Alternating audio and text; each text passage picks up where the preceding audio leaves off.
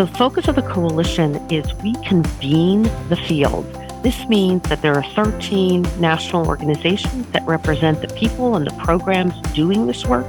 Again, organizations that represent doctors, nurses, social workers, pharmacists, physician assistants, chaplains, researchers, hospice programs, palliative care programs. Those are all separate, viable, thriving organizations on their own.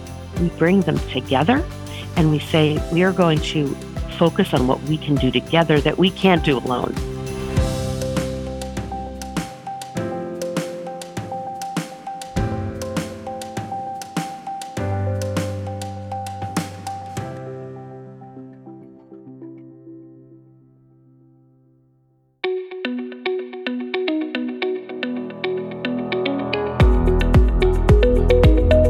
This is Associations Thrive, the podcast celebrating successful associations and their leaders.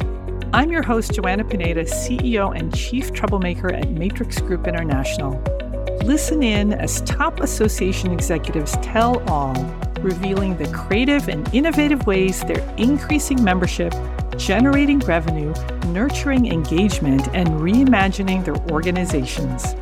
By the way, if you've launched a new initiative, created new member services, or updated your governance structure and are seeing great results, I want to hear your story, and so do my listeners.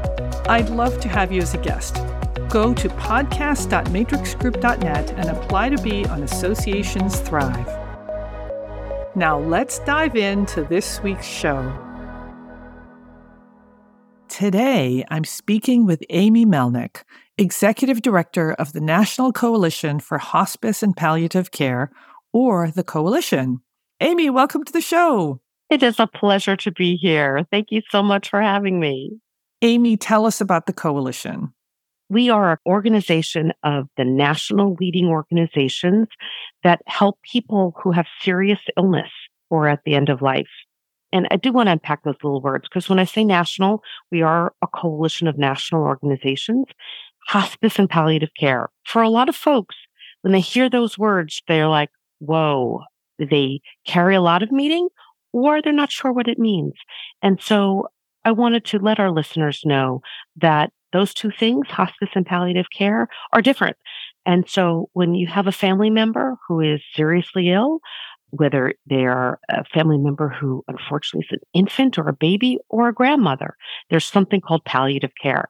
It's a team of doctors, nurses, social workers, chaplains who focus on you and your family, your symptoms, the pain, the distress as you're going through a serious illness. You're still undergoing treatments and cures. That's palliative care. In addition, there's something called hospice. Hospice is when you're seriously ill, like when President Carter made a decision 8 months ago that he was not going to seek additional treatments or cures. He had an incurable condition. He chose hospice, which is palliative care at the end of life. I know it might sound a little complicated, and that's one of the reasons our coalition exists, is to help the public, help providers, people, even healthcare providers, understand hospice and palliative care and why it's the right decision at the right time for patients and families. So, Amy, let me make sure I understand. So, palliative care doesn't always mean end of life. Correct. Absolutely. It is for any person, any age, any diagnosis, any serious illness diagnosis, but you can have a curative treatment. You can have multiple doctors still treating your underlying disease, your illness, and palliative care is an extra layer of support, a team of folks that are working on your pain, your other symptoms, working with your family members to help you through the serious illness. Amy, let's talk about the coalition. Why a coalition? Because there are many organizations that are part of the coalition and each doing their own thing. So why a coalition? So our coalition was formed about 20 years ago by the leaders of the four main organizations representing the people who specialize in this care, in providing palliative care, whether it's in hospice and hospitals and nursing homes. Palliative care can be delivered in multiple settings, hospice being one of them. So the doctors, the nurses, and social workers that at the time they said, This can be confusing to people. It's still confusing to people. We know we have a lot of work to do, but we need to focus instead of on our own. And again, all the organizations in our coalition have very powerful and necessary agendas and organizations, but we need to focus as a field. We are interdisciplinary. One of the hallmarks of palliative care and hospice care is that it's interdisciplinary. It's not one specialty or one type of provider. It is the doctor, the nurse, the social worker, the pharmacist, the PA, the chaplains. We need to cooperate, communicate, and collaborate consistently so that policymakers and other stakeholders know what it is that this type of care can deliver and how we need to make sure that access is delivered to people more effectively and more efficiently. Amy, as a coalition, what can you do together that you can't do separately? Is that part of the magic? The focus of the coalition is we convene the field. This means that there are 13 national organizations that represent the people and the programs doing this work. Again, organizations that represent doctors, nurses, social workers, pharmacists, physician assistants, chaplains, researchers, hospice programs, palliative care programs. Those are all separate, viable, thriving organizations on their own. We bring them together and we say, we are going to focus on what we can do together that we can't do alone. So, for example, what I call the secret is to gang up on the problem rather than each other.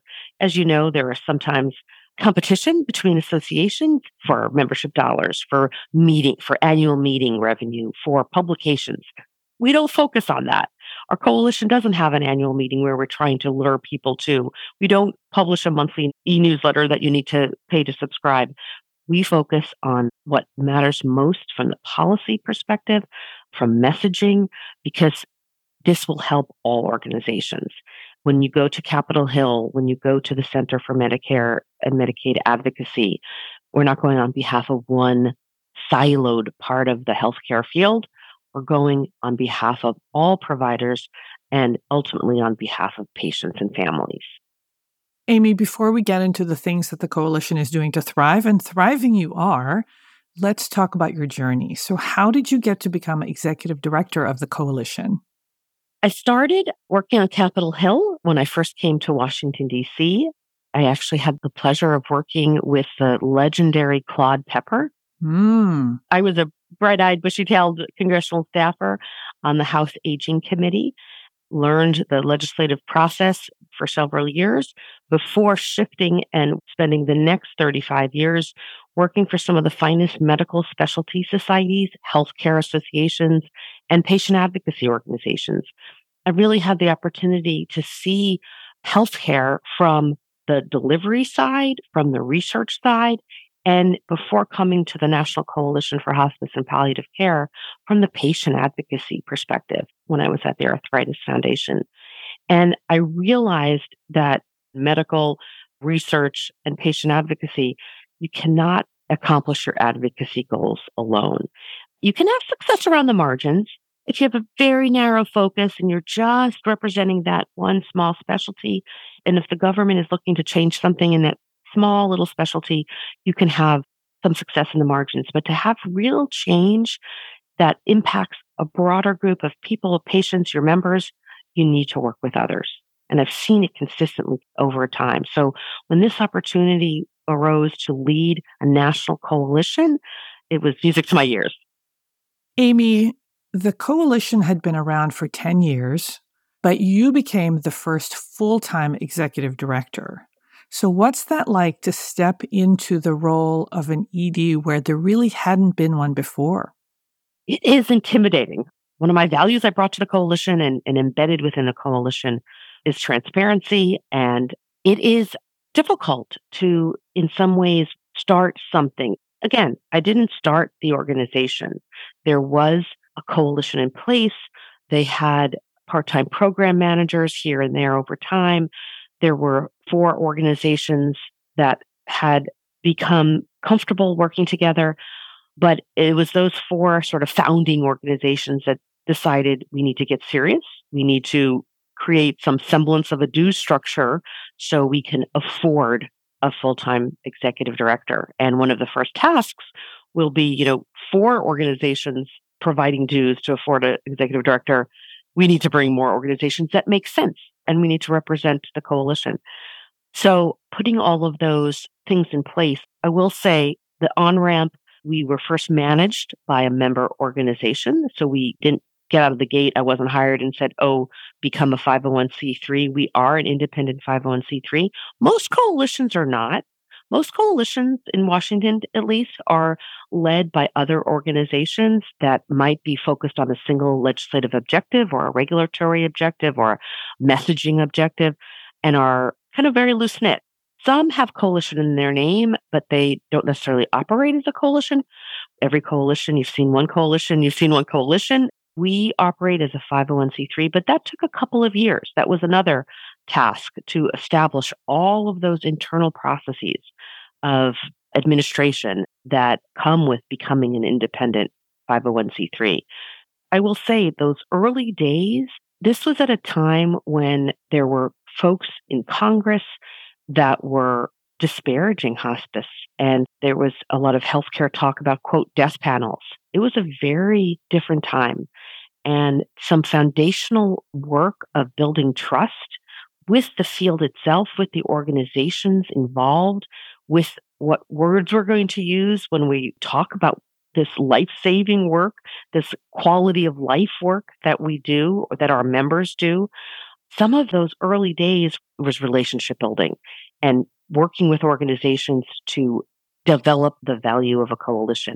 And by doing that, we were able to grow the coalition. So, Amy, today you've got 2.5 staff. Tell us about how you've been able to grow the organization. How many members do you have, and how are you funding this? That is, I would say, for any organization, one of the biggest challenges. There are different revenue streams that organizations could explore. For our coalition, what made the most sense for us was we have a sliding scale for organizations based on size. We don't have hundreds of members, but our organizations, it's membership dues. Our board made a decision not to have corporate funding. I've been in other organizations that do that. Our board felt because of the work that we do, they felt it was a conflict of interest to have any type of corporate funding. And so, from a transparency perspective, it was a limiting factor. However, we then looked to philanthropic grants and said, what are some of the key things if we need to do, how can this be supported? So one of the most significant impacts this coalition has had over time, before my arrival as executive director, while I was here as executive director, and I hope in the future under the leadership of a new executive director, is the creation of the National Consensus Project, which created the first set of clinical practice guidelines for quality palliative care. And under my leadership, we emerged the fourth set of guidelines, which included the involvement of over 50 national organizations coming to the table to deciding on what these, not just standards, but what every person in the United States, what kind of care if you have serious illness or at the end of life, what does that care look like? What are the qualifications for that care? What are those domains of care? And so that work needed philanthropic support. We needed to have a project director. We needed all of the funds that go to create clinical practice guidelines and to have a systematic review, which is a requirement. And we had to do work with funders to bring in those resources and that revenue to support that specific work. So, Amy, you've got the National Consensus Project guidelines. Are these guidelines that then all the members of the coalition, and I think you've got 14 organizations these days, they all contributed to the guidelines? It's now a consensus set of guidelines, and then they train their members to the guidelines, or how does that work? So the guidelines work in multiple ways. They were not the first. When we were developing these most recent guidelines, we realized that in prior editions of the guidelines, it was focused on working with a narrow set of stakeholders, a narrow set of experts to write these guidelines. And they were highly respected and cited in journals. However, with the past 5 to 10 years, there's been a big expansion of palliative care in multiple settings in the for-profit sector. There is also a lot of lack of awareness of what palliative care is. So there was a realization that we can't use a narrow set of experts or even a narrow set of organizations within our coalition to write these guidelines. It was a very deliberate approach to bring additional stakeholders to the table to write these guidelines. We weren't just writing them for ourselves, meaning one of our members that represents the physicians in this space. It wasn't just writing for them, it was writing for the healthcare field in general. We needed to bring in the organization representing nursing homes. We needed to bring in an organization representing the home care industry because palliative care needs to be in those places and is being delivered. And if you're not at the table helping to write the guidelines, it's very easy to dismiss them and say, oh, this expert here is telling me what to do. That's okay. We'll figure it out on our own. But if you bring them to the table and value their expertise, which who are we to tell the Home Care Association what it's like in home care? We're saying, palliative care is a part of home care. Let's write these guidelines together. We'd never done that before. It was a first. So consequently, they have become members of our coalition, but that wasn't our goal. We weren't looking at the guidelines as like, oh, this is a way to grab new members. That is what ended up happening. We were thrilled with one of the leading associations in the home care sphere ended up joining the coalition after that process. But it was a deliberate process to bring in additional organizations that represented a broader set. And not only that, going into this process, we also realized we wanted these guidelines to be used, not just the training for our own members, but we wanted the American Cancer Society to be aware. Guess what? One of the patients that need palliative care the most are people with cancer. Yes, they're in treatment for a cure, but they suffer a lot of pain, a lot of the other symptoms. Palliative care can help people as they go through the cancer journey. Right. Well, if we want the American Cancer Society to use these guidelines or the Oncology Society, they need to be at the table, not necessarily writing the guidelines, but we held a stakeholder summit to talk about why we were undergoing this process to help raise awareness about palliative care and why it does need to be embedded in oncology care, heart failure care, Alzheimer's care, and that we were sort of seeding these organizations with the idea that once these guidelines come out, we want them to use them, share them, embed them in their practice. Because within the field, we're going to use them. We're sort of preaching to the choir, so to speak. Part of the process was a stakeholder summit where we had 54 national organizations, again, representing the various disease states that their patients need palliative care, but other healthcare organizations that could help disseminate the guidelines and use the guidelines because nobody wanted guidelines that would just sit on that proverbial shelf and not be used. So, Amy, you've got a division that I'm really curious about called the Pediatric Palliative Care Division. Tell us about this. This is really important, and it speaks to the idea that palliative care isn't always for people who are dying, and it's not always for old people. Exactly. So, as we said at the beginning, palliative care is appropriate for any age of patient, any diagnosis, and no one likes to talk about children with serious illness or at the end of life, but it is a disservice to our children and families who are living through a very serious illness or at the end of life. And so there are experts, physicians, nurses, social workers, whose specialty is to take care and work with families with children with very serious illness or at the end of life. And as we know, children are not little adults. They are a specialty of their own. So you can't have the same set of guidelines for children that you do for adults? Not so much guidelines, but the practice. So, for example, the guidelines does have pediatric content. At the time, there was no pediatric division of the coalition. So when these guidelines were published a few years ago, there was a loose-knit collaborative, and the pediatric collaborative was a part of creating content. The guidelines do include content and examples to use the guidelines in pediatric settings. But our pediatric division, what they are working on is through both an advocacy lens and an access lens, and also convening the field and providing expertise, healthcare is delivered very differently in this country for children as it is for adults. So for adults, we have federal healthcare programs like Medicare. For children, it's considered a federal program, Medicaid, but it's implemented through the states. If you make a change for children's healthcare in California, it's for children's healthcare in California. It has nothing to do with children's healthcare in New York or Illinois and Indiana, whereas we are gotten very accustomed to working towards changing healthcare policy at the national level. It's very challenging for children when you need to go from state to state.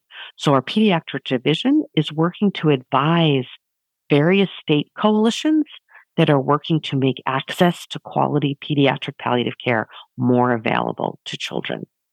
We actually have a law in the books, a 10-year-old law through the Affordable Care Act that says that children who need hospice or palliative care should be able to have curative treatment along with hospice. One of the things with hospice for adults is to get that rich benefit and services, you are no longer receiving curative treatment. For children, the laws on the books that states should be implementing what we call concurrent care, that they can have hospice and curative treatment together, and it should be paid for. Implementation has not been good. Our pediatric division is mirrored on our coalition. So we have representatives from physicians, social workers, chaplains. But in addition, there are specialists for children that have been peer reviewed that are beneficial to helping children and families. So there's the Association of Child Life Specialists who are part of our division. The American Psychological Association is a part of our division. They're not members of our coalition, but because they are specific specialty for children, they are part of our division, and they are working through providing expertise at a national level on pediatric palliative care issues. Amy, you've got an important transition coming up. The coalition is bringing on a new executive director, Dr. Jessica Hausauer, and at the end of the month, she will become the full-time executive director. What's this transition like, and how do you make sure that it's a good one? You've got an interesting take on this. I worked with our board in a very planful way and let them know probably at least 6 months ago that I would be transitioning out of this role by the end of the year. And we pledged together, we used the Association CEO Succession Toolkit. I'll give a plug for it. It's a preparation guide for leadership transitions. And we had really frank and honest discussions with my board chair to say, I recognize there's a lot of institutional knowledge as the first ED, and we also need to be realistic that it's not going all into one manual in a book that you plop onto someone's desk and say, we're beyond that. But we went through with my 2.5 staff a way using technology, SharePoint, of organizing my brain and organizing what we do into information chunks, as well as an overview that is not overwhelming. This past month, our month of overlap is, again, very deliberate and very much a smooth transition of people, of making sure we are communicating as transparently as possible. And the next step after a month of overlap will be just a consulting as needed. Never want to be one of those EDs who overstays their welcome, but want to be as helpful as possible to see the coalition thrive. Amy, what an amazing interview. I want to thank you for being on the show, and thank you so much for everything that you've done as part of the coalition for patients and their families. And I hope that when the next comes up, that you'll come back and tell us all about it. Will do. This has been a pleasure. Thank you so much.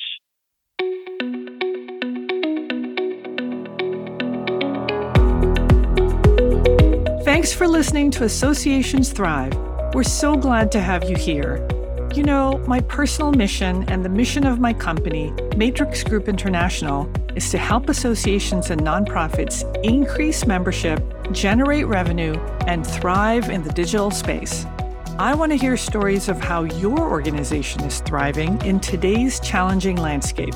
Please apply to be on my show by going to podcast.matrixgroup.net. By the way, do you need help with a digital initiative?